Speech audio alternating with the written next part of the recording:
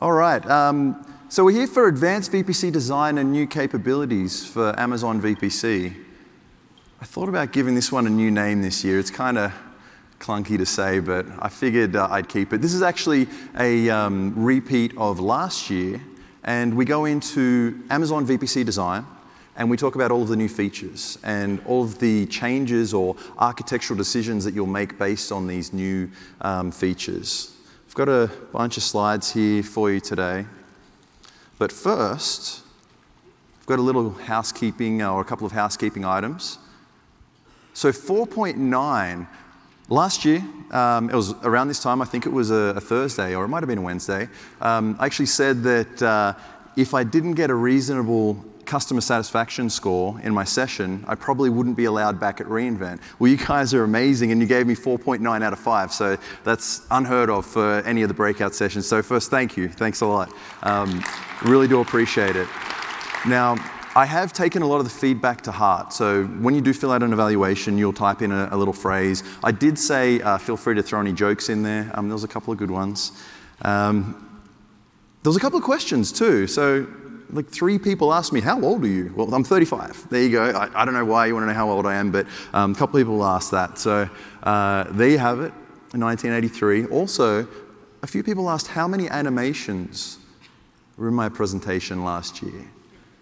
And I was like, man, a lot. I don't want to sit down and count them. But then I got to thinking, I'm like, man, I kind of want to find out now. So I sat down and opened up an Excel spreadsheet and had a look at all the animations. And there was 336 animations in the presentation last year.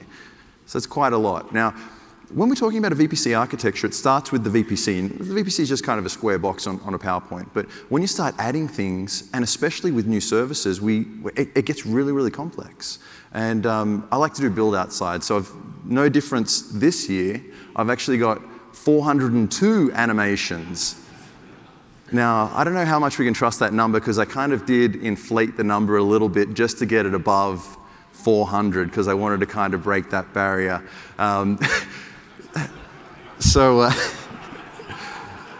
It was like 396 or something. I needed to add a couple more to get over 400. Now, if I do get a decent customer satisfaction score this year, 5s are great, but mark me honestly and put some jokes and some feedback and some questions in the feedback. I read every single piece of feedback you guys post. I'll try and make it to 500 animations next year if I come back. How about that?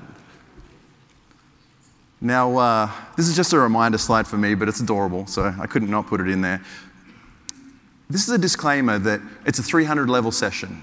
And we're not all created equal. I mean, we're at different areas of our journey to AWS. And a 300 level session is kind of one of those weird areas where you can dive really deep and get into 400 and even 500 level content. But then there's a lot of people in the room that are only at 100 or 200 level content. So we're not all propeller heads like these folks, and we will bounce around a little bit. So have patience with me. We've got a bunch of build outs. We're going to dive pretty deeply in some services, but we're going to gloss over a couple of others and just kind of do a sprinkling and give you guys an idea. Now, a piece of feedback I did get last year from a lot of people was, how do I find out more information? Where do I go? What do I do? I mean, I just drop a bunch of service names and you forget about it, and we go from there. I've actually made a point to put a lot of small links in the presentation this year. So feel free to have your phones out and take a photo, or these slides will be on SlideShare, and this session will be up on YouTube as well. So. That said, let's have a look at 12 months ago, how we would build a VPC architecture. So previously from AWS, you've /got Amazon EC2, you've got an Amazon region, a VPC. A VPC is a region level construct.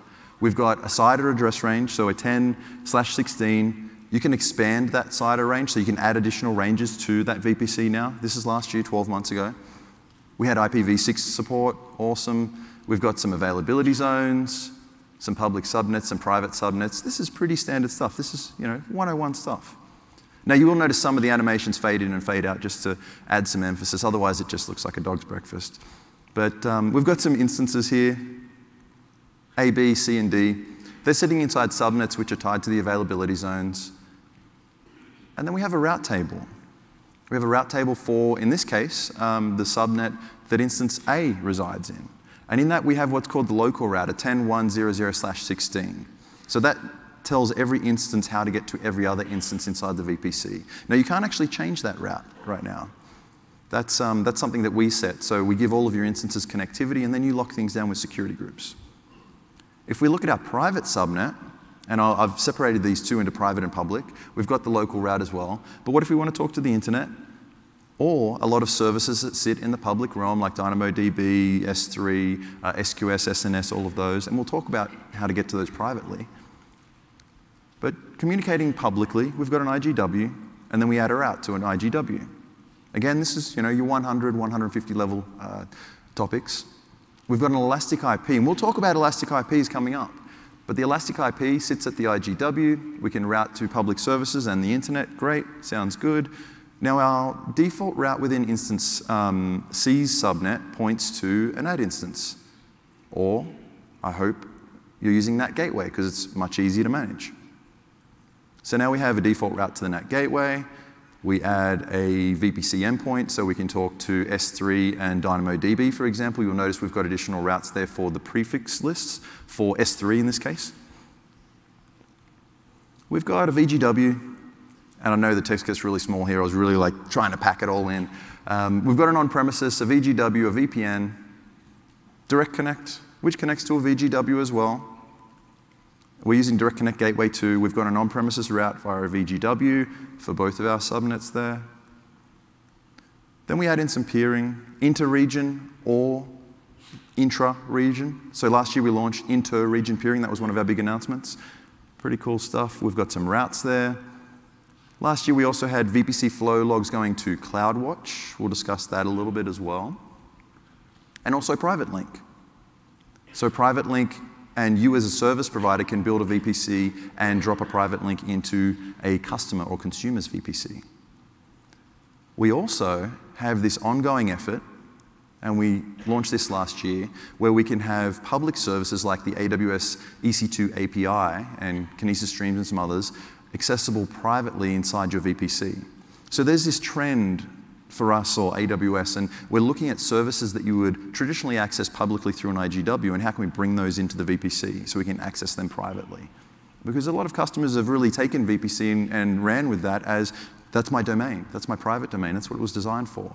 But then we used to tell them, oh, well, if you want to access S3, you've got to go through an IGW. With things like endpoints, you don't have to do that now. Right, so that was 12 months ago. Now, I wanted to add a little bit of contrast here into my next presentation, so I try to dazzle it up a little bit, but we'll see.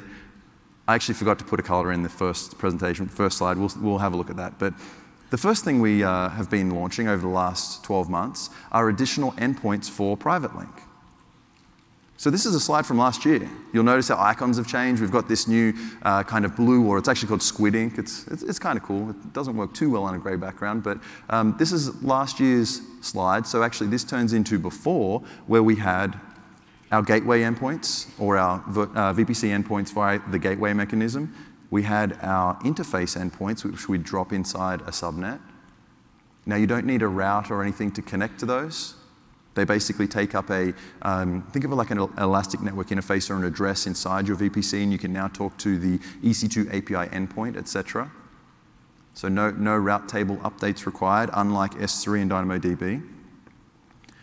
Now what we've been busy doing is visiting all of the services that we feel we need to connect privately into the VPC and adding this functionality. So now we have 18 services. As of, I think that was last week, I think it's still current today. If you count how many are on there, there's actually 17, but I had to put a plus more just in case more launched. But basically, we have 18 services now through Private Link, which is pretty awesome stuff. So if you want to learn more about Private Link or interface endpoints, here's one of those links for you. So feel free to take a photo. Like I said, slides will be available. I had to get my animation count up somehow. Now, when we did launch Private Link, we didn't have access for Private Link endpoints over VPN and inter-region peering when we launched inter-region peering. So recently, we've upgraded that. We've filled in that capability gap, and that's now available as well, which is pretty cool. This is a new one. This is brand new. The next one here I've got is Amazon VPC sharing. Was anyone in the Dave Brown session just recently? A couple of hands, okay, yeah. So we just announced VPC sharing, like 2 hours ago. So it's like brand new. It's pretty awesome. I don't have a lot of content on this, but let's dive in there and see what I've got. Okay, so before VPC sharing, what would you do? Let's just say you had a couple of accounts. You've got some dev, some tests, prod 1, 2, 3, and 4. And inside those accounts, we've got our VPCs, Barry and Sue, our two devs. And then we've got some other VPCs, Pegasus, Llama, Iguana, Steve. I was kind of running out of names. There's probably like 50 Steves in the room here. Sorry, Steve. Inside those VPCs, we've got some Amazon EC2, maybe some RDS, some Redshift, maybe some Lambda, and these are all deployed in VPCs inside their own accounts. Now we're using separate accounts in these cases for, I mean, it's a demarcation point, and we'll talk a little bit more about that. But then if we want to connect these VPCs together, we'd use VPC peering. So Barry wants to talk to Sue, or rather Barry's EC2 instances wants to talk to Sue's EC2 instance. You'd set up a peering connection. You'd configure a route and connect the two VPCs together. What happens after VPC sharing? What does this actually look like?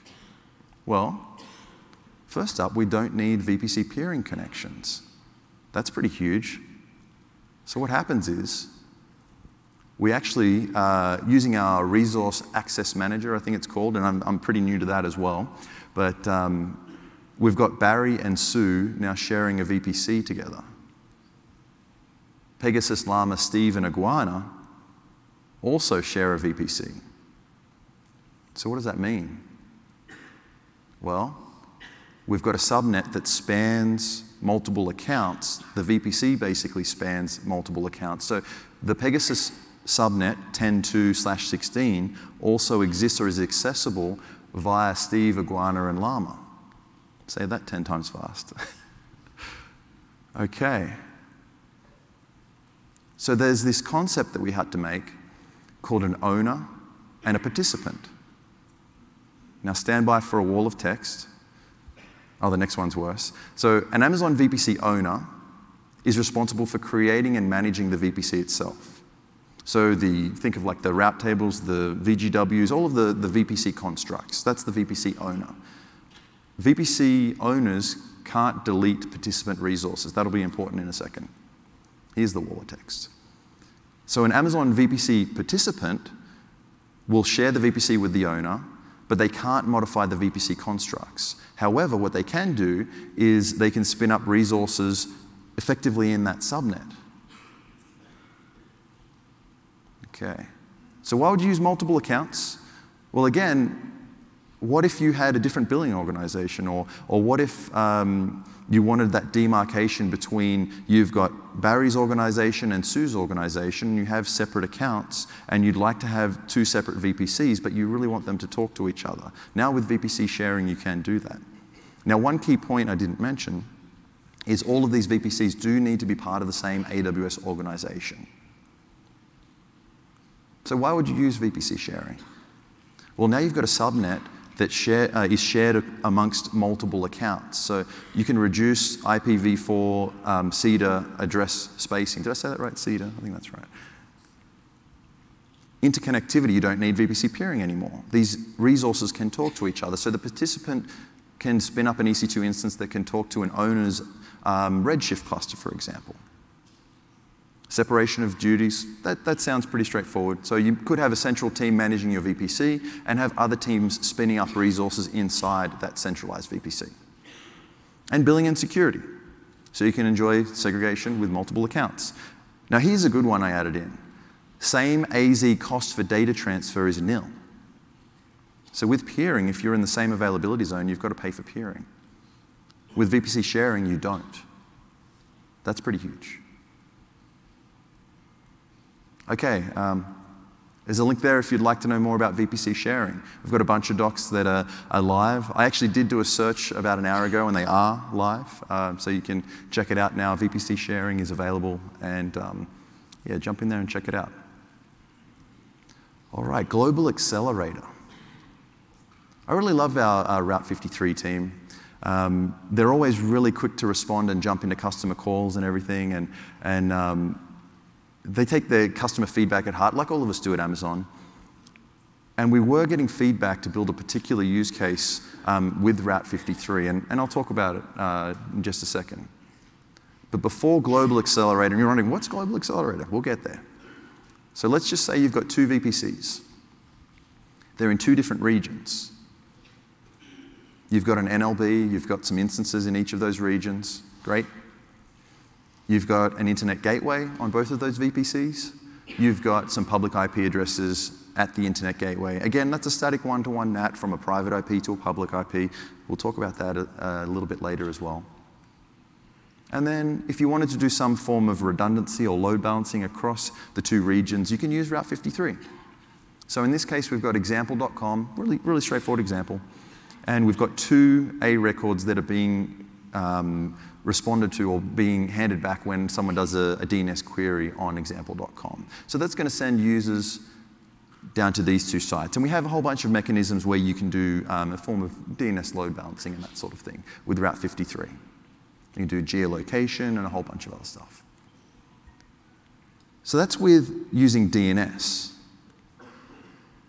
Now with AWS Global Accelerator, what we've basically done is we're taking CloudFront, so our edge locations, and we now have a single IP or an Anycast IP, there's the key word Anycast, sitting at the CloudFront edge. So in this case, we've got all of our CloudFront POPs, and I don't even know how many there are now. I think there's over 100. And this IP address could be advertised out of, not all of them at GA, but we've got a single IP advertised out of many CloudFront edge locations.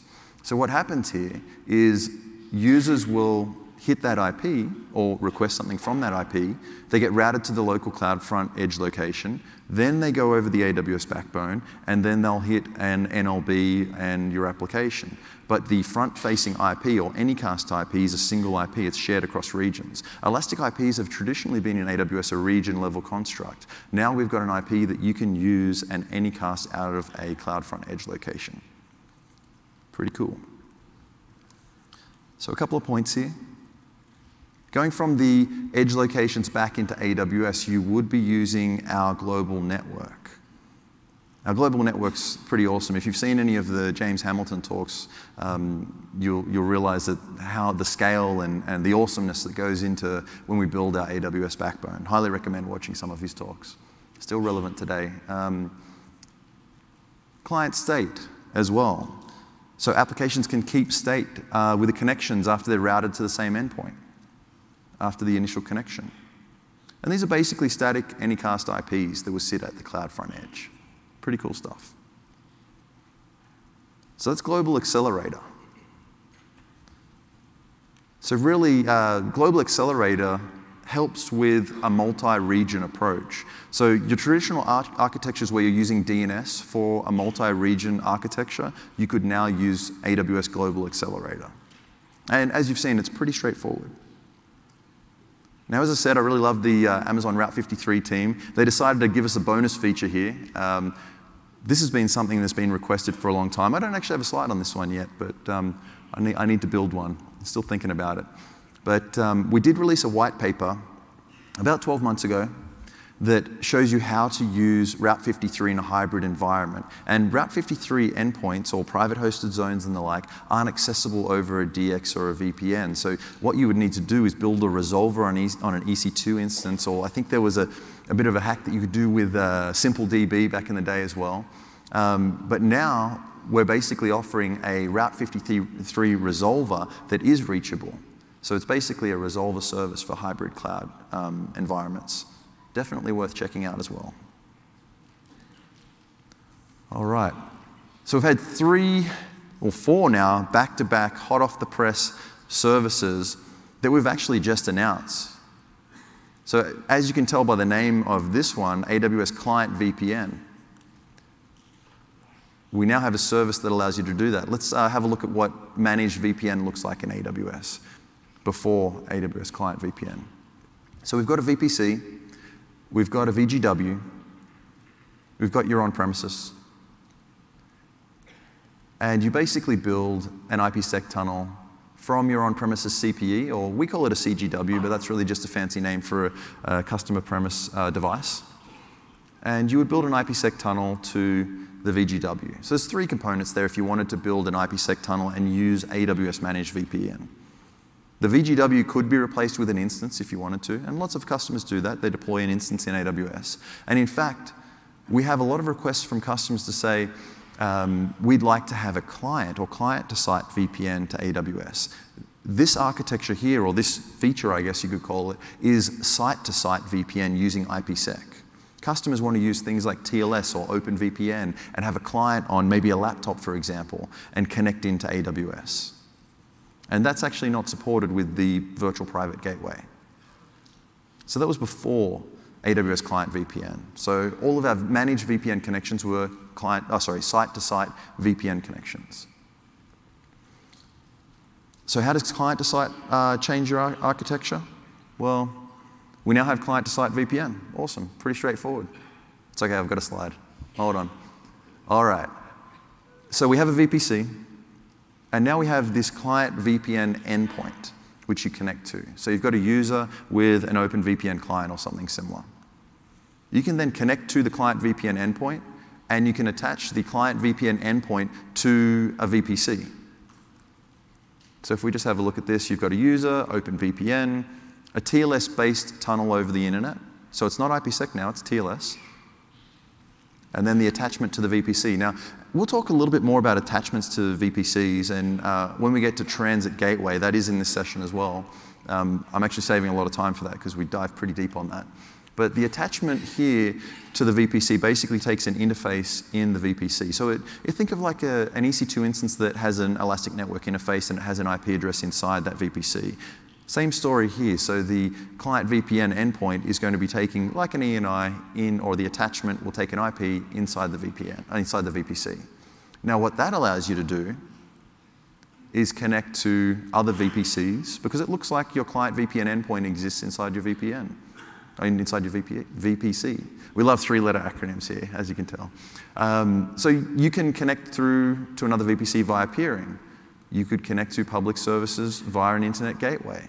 You could also connect to your on-premises via a direct connect. Pretty awesome stuff. So now you can have client-to-site VPN connecting to an attachment to a VPC and connect to your environment from there. We do have a session on Client VPN, and I was going to throw session IDs in here, but most of the sessions have been loaded earlier in the week, but this one is actually on Friday, so I'd highly recommend going along and checking it out. And Karthik is one of the service owners. He's going to be there with Tom, one of our other solution architects. Okay, so we've talked a little bit about Elastic IPs and where they sit at an IGW. And an Elastic IP is a single IP address that we give to you to use and attach to your instances, or allocate to your instances. Now, what if you wanted to bring your own IP range? We've had a lot of customers that have their own IP range, and they'd love to bring those into AWS. So about a month ago, we launched Bring Your Own IP. So firstly, where do you use public IPs in AWS? Well, we've seen them sprinkled throughout the architectures that we've seen so far, but really, an Elastic IP sits at the IGW, and it's a static one-to-one NAT from a private IP to the public IP, from one of Amazon's IPs. Now, if someone looks up your IP, the Amazon Elastic IP on the internet, in one of the many databases, they would see that it's allocated to Amazon. Why would you want to bring your own? Why not just use Amazon's? Well, there's a couple of reasons. So traditional data center folks will probably have a /24 or probably larger site or address range that they want to use. And over the years, they've been building up this reputation. So there are services out on the internet that will look at different IPs and the type of traffic that's coming from those IPs and then rate those IPs. These are services that you can subscribe to. And if you do a lot of spamming with an IP, you could get a poor reputation. Or you could build up a decent reputation with a set of IPs that you use. You might also have sites out on the internet that are whitelisted to the exact IP. Now, we always say you should use DNS, and DNS is great, and you shouldn't reference a specific IP directly, because it's hard to change. I mean, imagine if you had a bunch of IT devices out there that were hard-coded to only be allowed to talk to a specific Amazon Elastic IP. Now, what if you started auto-scaling, or what if you decided to change that IP? What if you already have that configured in your on-premises environment and you want to bring that same IP into AWS? We also have migration. So a lot of customers say, hey, I've got this public IP range. I'd love to come and use the cloud, but I really need to use this IP range. I can't change it. So you can now migrate and use that same IP. Also redundancy. And we'll talk about this in just a second. But you can advertise the Amazon or your brought IP range out of Amazon and have it advertised out of your on-premises. Now, you want to make sure you know BGP and you basically have network engineers that can help you out if you're not a network engineer yourself. But you could potentially do that. Now, we probably recommend using one or the other. So advertising the IP range out of Amazon, and then if you wanted to fail over, you could fail over to an on-premise or something like that. There's a lot of different arrangements that you could do. So how does bring your own IP work? It's reasonably straightforward. So you've got an on-premises, and we've got an old school CPE over there connected to the internet, and we've got this range here, 130, 137, 182/24. It doesn't really look too familiar to me from an Amazon perspective. Most of our CIDR address ranges are 54, and I think there's even some 3s now, which is pretty awesome. But then you decide to build at AWS, and you've got a VPC, and you want to bring that range over. There's a couple of steps you need to do. So we need authentication and whatnot to bring the IP across. I'll talk about that. But once you do bring the IP to AWS, it turns into what's called an IP pool. So this is a new concept in AWS where you've got a /24 you've brought to AWS, and now you have a pool of IPs that you can use for your services. So you can advertise that out to the public internet, or you can remove the advertisement. And then when you spin up things like EC2 or a network load balancer, which can use an Elastic IP, or a NAT gateway, for example, you can allocate these IPs to these services. And you'll notice here we're using a 130.137.4.5 and .6, because you choose what IPs out of that range that you want to allocate. So there's a couple of steps to bring your own IP to AWS. The first is, well, there's a lot of steps, but the first is authorization and authentication. There's 5 steps involved there. I've got a link, check it out. It's actually pretty complex. I didn't want to kind of muddy the slides here with a lot of stuff, because you basically need to prove that you own these IP ranges. It's not too bad. It's actually pretty easy. I got given an IP range a week ago to kind of test this out, and it took all of a day to bring the IP into AWS. We do checks to make sure that the IP is yours, and also that it has a decent reputation as well. So that does take a little bit of time, maybe 8 hours or whatnot. So once you've done the authorization and authentication steps, you'll want to provision your IP range. Now, this is through the Amazon CLI. That's part of the checks that we do, and we make sure everything looks good.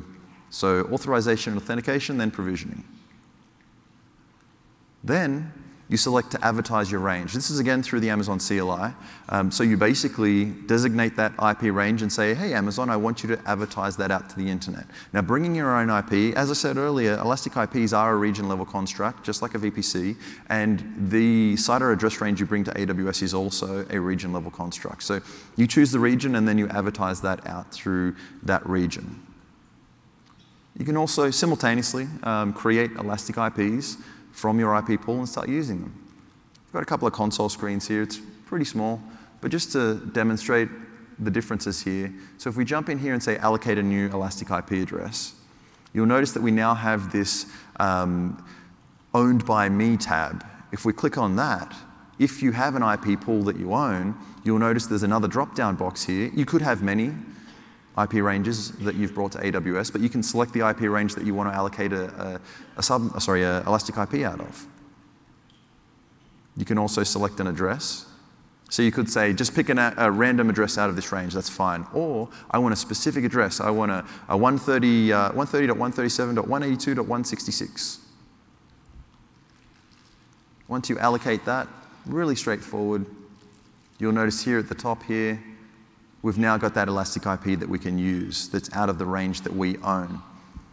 Now with elastic IPs, there is a charge if you allocate them to your account and don't use them. With bring your own IP, they're your IPs, so it's free. You can just bring them to AWS and use them. The pool can sit there and you can use them or not use them. You actually own these IPs still. You can deprovision them and take them back. You can re-provision them in another region if you like as well. Those are real IPs in my account, so please no one DDoS me. Okay, some detailed instructions. I did promise a link here, so check it out. The 5 steps are where you really want to read carefully, but follow that link and all will be described. Okay. So what's the most specific prefix I can bring to AWS? Well, it's /24. We can't go any smaller than that. Can I move aside a range between regions? Yes, but you do need to deprovision and reprovision in another region. This is a common question I get.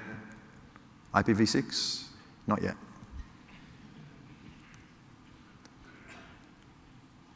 Okay, so before, public IPs were basically allocated out of AWS's ranges. After, they're allocated out of your IP pool. Great. So I've done a couple of chalk talks this week. I think I've done 3 so far. I've got another 3 to go. There have been a lot of questions about Transit Gateway.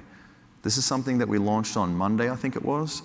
And it's basically a new construct in AWS. So we've got an IGW, a VGW, so an internet gateway, a virtual private gateway, and now we have a transit gateway. So a third type. We're going to dive in here, and this is where we get into the weeds a little bit around what transit gateway is and how it works. So transit gateway, or what I'm going to refer to as the TGW from here on out. So before transit gateway, what do things look like? Well, we've got a VPC, or 3, and we'd like to connect these 3 together. Great. We spin up 3 VPC peering connections. And I'm focusing on B here. I'm going to pick on B. We've got peering connection 1 and peering connection 2. We then have a route table that's allocated to a subnet, and for each one of these connections, we do need to specify a route. So we say, in this case, A, or CIDR range A, is via PCX or peering connection 1. CIDR range C is via PCX connection 2. Pretty straightforward. We do the same thing on A and C. Now, all the VPCs can talk to each other. Now, as you add additional VPCs, you can see it gets pretty complex. We're adding a lot of ranges. Now, VPC peering has been great. Before VPC peering, a lot of the architectures for VPC to VPC connectivity were via IPsec instances. So our customers were spinning up instances and connecting IPsec between the instances and doing things that way. Or having a VGW on one side and an instance on the other side. So peering in that regard is fantastic. If you just want straight up connectivity between 2 VPCs or a couple of VPCs, peering is probably the way to go. So with a full mesh, how many VPC peering connections do I need? Let's say every single VPC that I spin up, I want to connect to every other VPC. Now, you might not necessarily do it that way. You might have a hub and spoke and have some centralized resources in a central VPC and peer to every other VPC. Or you might say, you know what? I want to connect all my VPCs together and have, there was a term thrown out a while ago, it kind of didn't catch on, called a VAN, a VPC area network. Kind of funny and interesting, but. Okay, so it is an n to the n minus 1 over 2 problem. And if we have 10 VPCs, we plug those numbers in, and we need 45 VPC peering connections for 10 VPCs in a full mesh arrangement. So we need to manage 45 peering connections. If we have 100 VPCs, we need to manage 4,500 VPC peering connections. Now, mind you, there are some limits here. Each route table within a VPC can handle 100 routes. Each peering connection needs a route. You can have 125 peering connections per VPC as well. Now, the route limit, the 100 prefix route limit, is actually a hard limit. We can't go beyond that.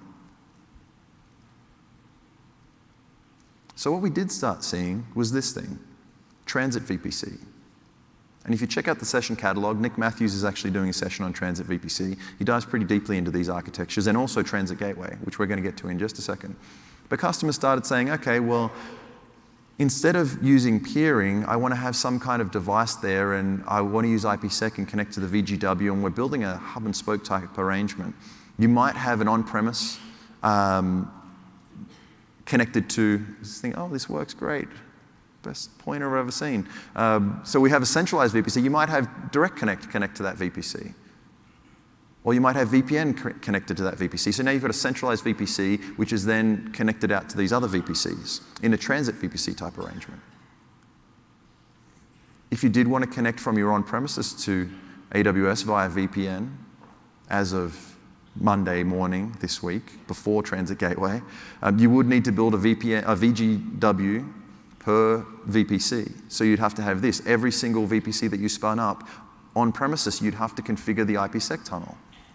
It used to be the same thing with Direct Connect. You'd have to configure a private virtual interface per VGW until Direct Connect Gateway came along, which was fantastic. Now, Direct Connect Gateway scales to a certain degree, and it's still something you should be using. But with VPN, you needed to build a lot of IPsec tunnels on your on-premises. So what's Transit Gateway? Or the TGW? How does that come into the picture? How does that change your architecture? Well, we've got our trusty VPCs, A, B, and C. I really did run out of names. I started just using letters. And we've got an on-premises. And we build what's called an attachment. Now, the attachment is going to be something that is configured on the TGW and attaches to a VPC or a VPN. So we've got attachments 1, 2, 3, and 4 here. Within the route table of VPC-B, we have to obviously have a route to the TGW. I've just chosen a default route here. Now, within the TGW, we have a route table that we can manage. So the TGW here, you can see we've got VPC A, B, C, and on premises inside the route table. So VPC A is via attachment A. On-prem is via VPN 4. So we've got a routing table there. Or tables. You can actually split that out into multiple route tables. So that in this case, VPC A and VPC B can talk to each other because they're in the same route table. And we'll get to propagations and some other functionality that we have in a sec. But on-premises can only talk to VPC C. So we've got those in 2 separate route tables. So let's define some terms here a little deeper. So an attachment. An attachment is really the connection from an Amazon VPC to a VPN or a TGW. So you've got the VPC or a VPN and you attach to the TGW. Great. Association, what's that? I haven't heard of that before. Okay, an association is a route table used to route packets from an attachment to an AWS VPC or VPN. So you've got an attachment. A packet that comes in over that attachment is associated with a route table. As the packet comes in, we have a look at the association, and we say, okay, this is associated with route table 1. We're going to use route table 1 to route that packet. So the association is the attachment to the route table. A propagation is a route table where the attachment's routes are installed. So if we have an attachment that has a VPC with a CIDR of 10.1/8, and we're advertising that into the TGW, the propagation, if we say have attachment A, B, and C in a route table A, B, and C, we'll install those routes for that attachment. We'll explain it just a second. I've got a really complicated diagram for you, but we're going to step through it step by step. Okay, so in this example, we've got a TGW. And we have a single route table, just a flat route table, just like what a VGW kind of looks like, except now you can manage the routes in here. And we have VPC Llama again. We have an attachment from the TGW to VPC Llama. And we're going to call that attachment X. We then have an association. So Llama from X, packets from Llama are associated with route table 1. Propagation. We're taking the CIDR address range, the 10.1.0.0/16, and we're propagating it or installing it into route table 1. So then our routes get populated in route table 1 to say we've got 10.1/16 via X. So anyone in that route table can now route to Llama. If we add Pegasus, again, attachment Y, Pegasus from Y, so packets from Pegasus will go into the route table and get routed accordingly.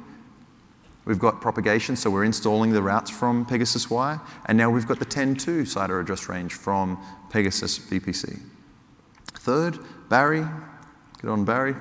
We've got attachment Z, Barry from Z, and we're installing the route 10.3.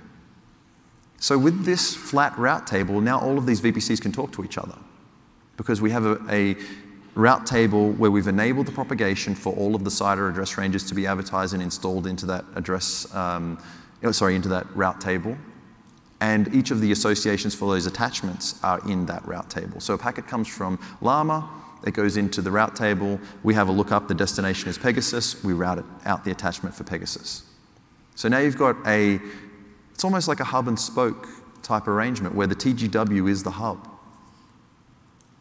So if we look at the route table here, we've got a default route via the TGW.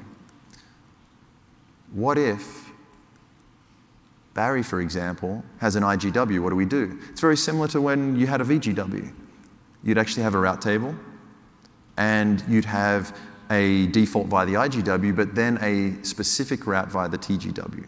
So all packets are going to go from Barry into the TGW destined for the 10/8 range.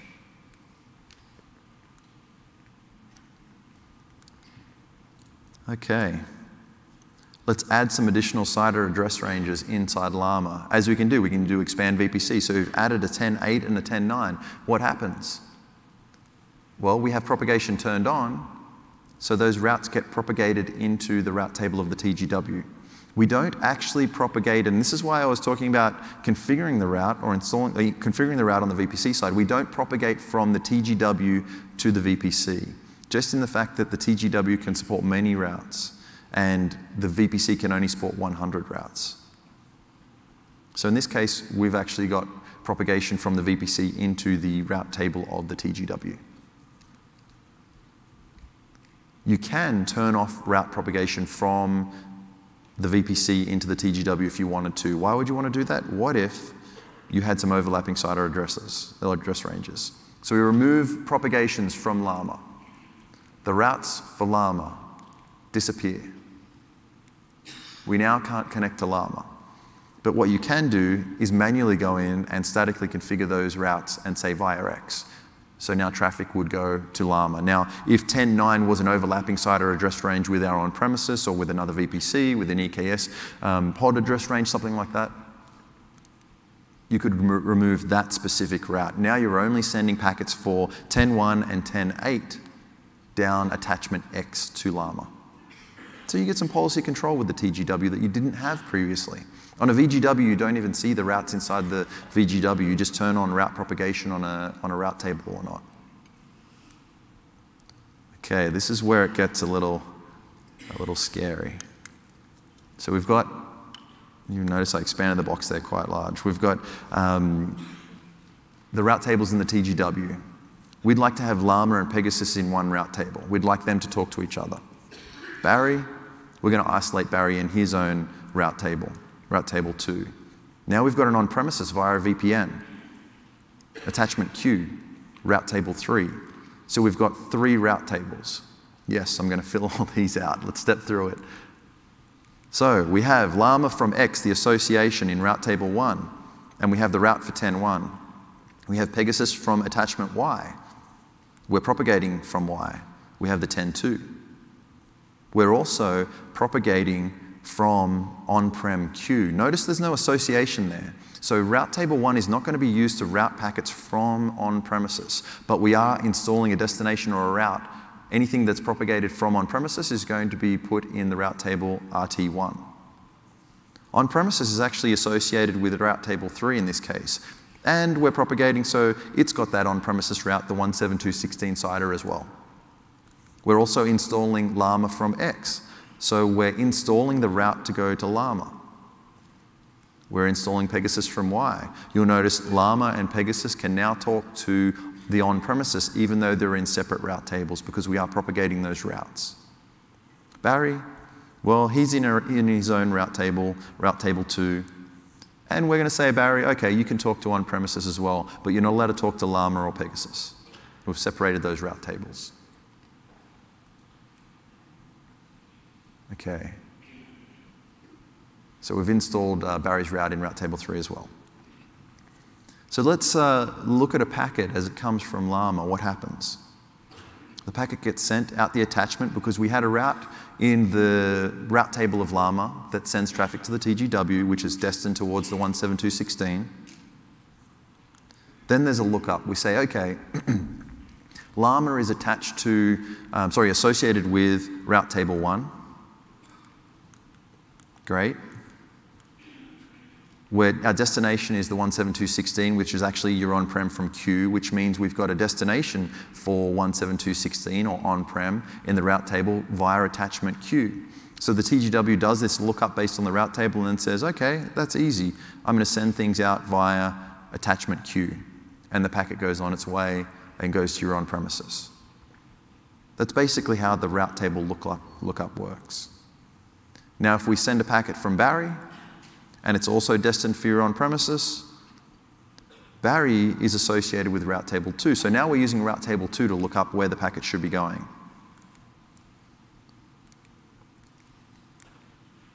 We've also got the on-premises routes installed in Barry's route table 2. So we have a destination of 172.16, which the destination of the packet is, and that's via attachment Q as well over the VPN. Great, let's send that packet on its way too.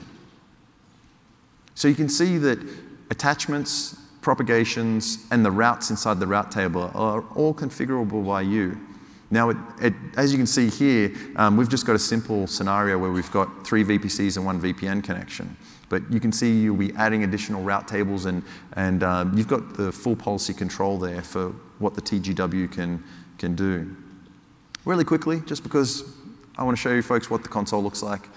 If we wanted to create a transit gateway, this is under VPC. You'll notice on the left-hand side now, and everyone should see this in their console today, there's transit gateways, transit gateway attachments, and transit gateway route tables. So this is where you could configure the transit gateway. You can also use the AWS or Amazon CLI as well.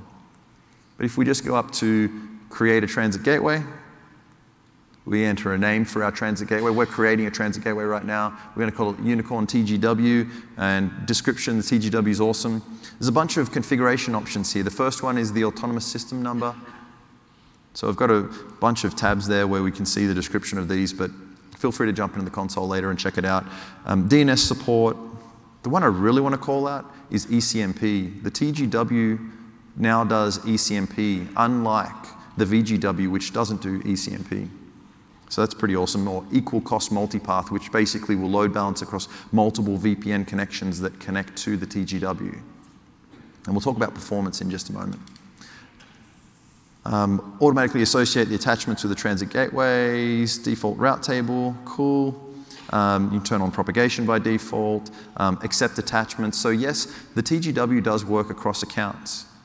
So you do use the Resource Access Manager, I think it's called, and you can basically allow that TGW to accept connections from other accounts. So you've got a TGW in one account and a VPC in another account. They can connect to each other via an attachment across that account. All right, let's just keep going here. It's actually really, really simple to create the TGW. That's it. We've now created a TGW, Unicorn TGW. Now what we will want to do after that is jump into attachments and create the attachments to the VPCs, and then jump into route tables and manage the route table or route tables that you use. Okay, so some more numbers here. Actually, I see a star there. We'll disregard that in just a second. TGWs per account. So you can have 5 TGWs TGWs per account and TGW attachments per VPC. So a single VPC can be attached to 5 TGWs. Pretty awesome. The maximum burstable bandwidth per attachment is actually 50 gigabits per second. So if you're talking from VPC to VPC, you can burst up to 50 gig, which is pretty amazing. If you think about the VGW and VPN, that could only do 1.25 gig with a total of about 4 or just above 4 gig. Maximum bandwidth per VPN connection. If you do configure VPN connections to a TGW, the maximum bandwidth is still 1.25 gig. However, Because we do support equal cost multipath, you can configure multiple VPN connections to a single transit gateway.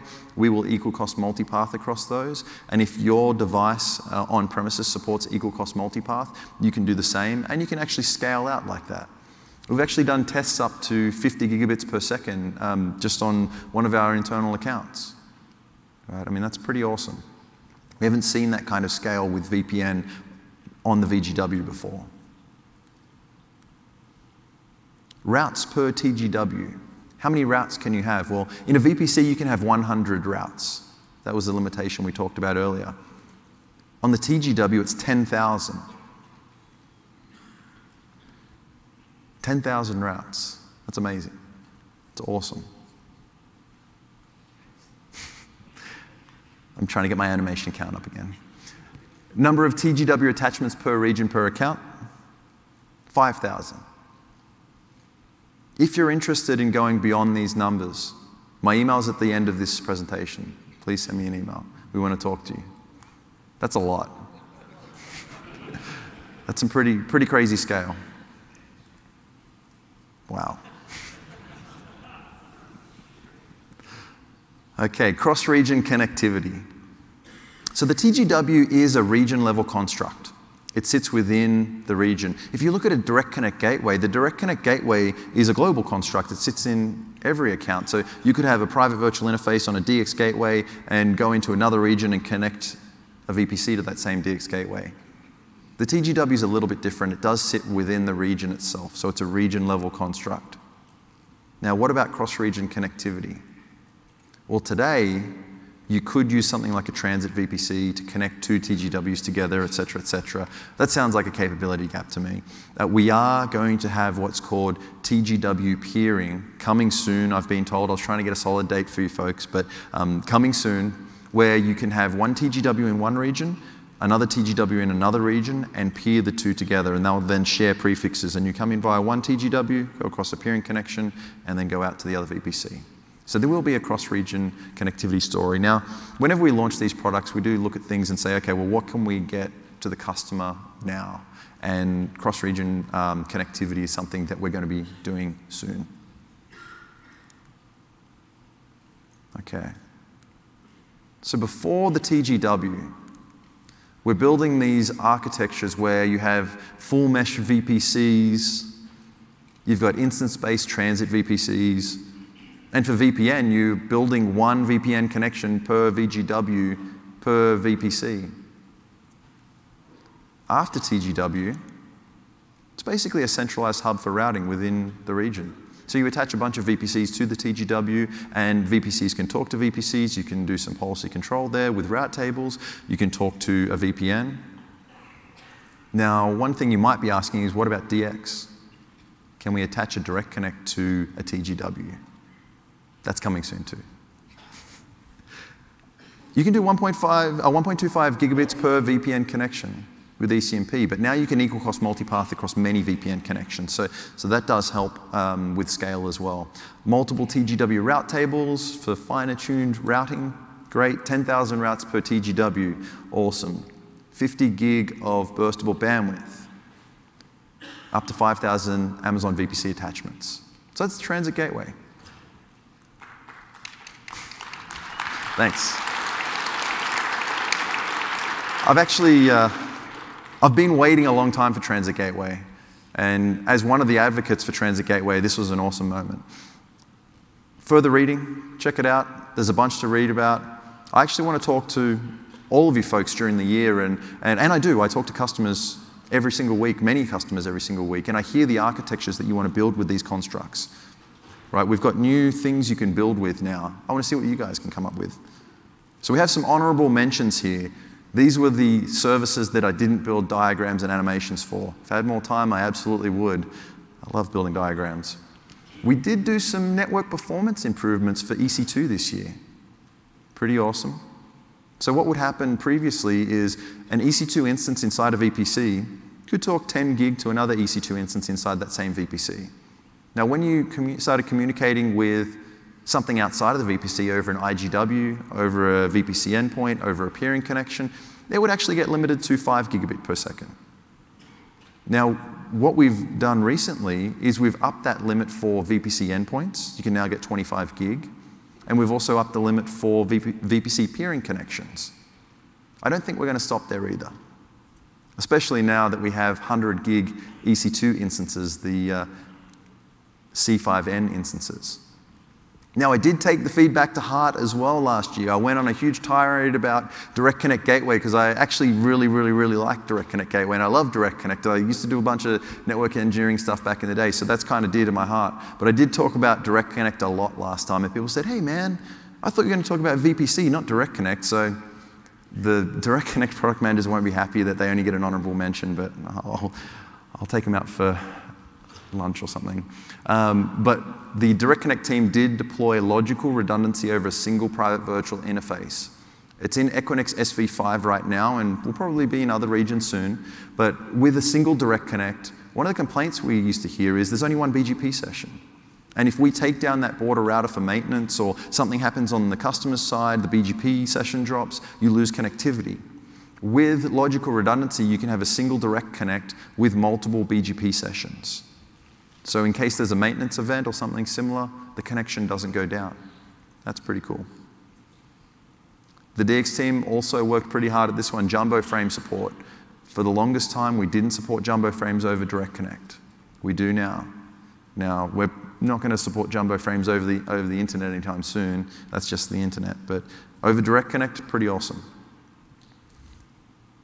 Now lastly, flow logs can be delivered to Amazon S3. This is an honorable mention as well, just because I didn't make a diagram, but previously flow logs could go to CloudWatch. Now they can go to Amazon S3 directly. Now before I go to the next slide, because I know it always turns into mayhem and folks want to run off to the next session, I do have some AWS Network Wizard stickers up the front here. I think there's like 500 of them out there. Feel free to come up and grab one of those. I will be at the speaker meet and greet. I'll throw up the details there in just a second. Please fill out your evaluations. If you give me a funny joke or a funny comment, I'll probably include it in the session next year. So we'll wait and see. But thanks everyone for coming along, and enjoy your reInvent.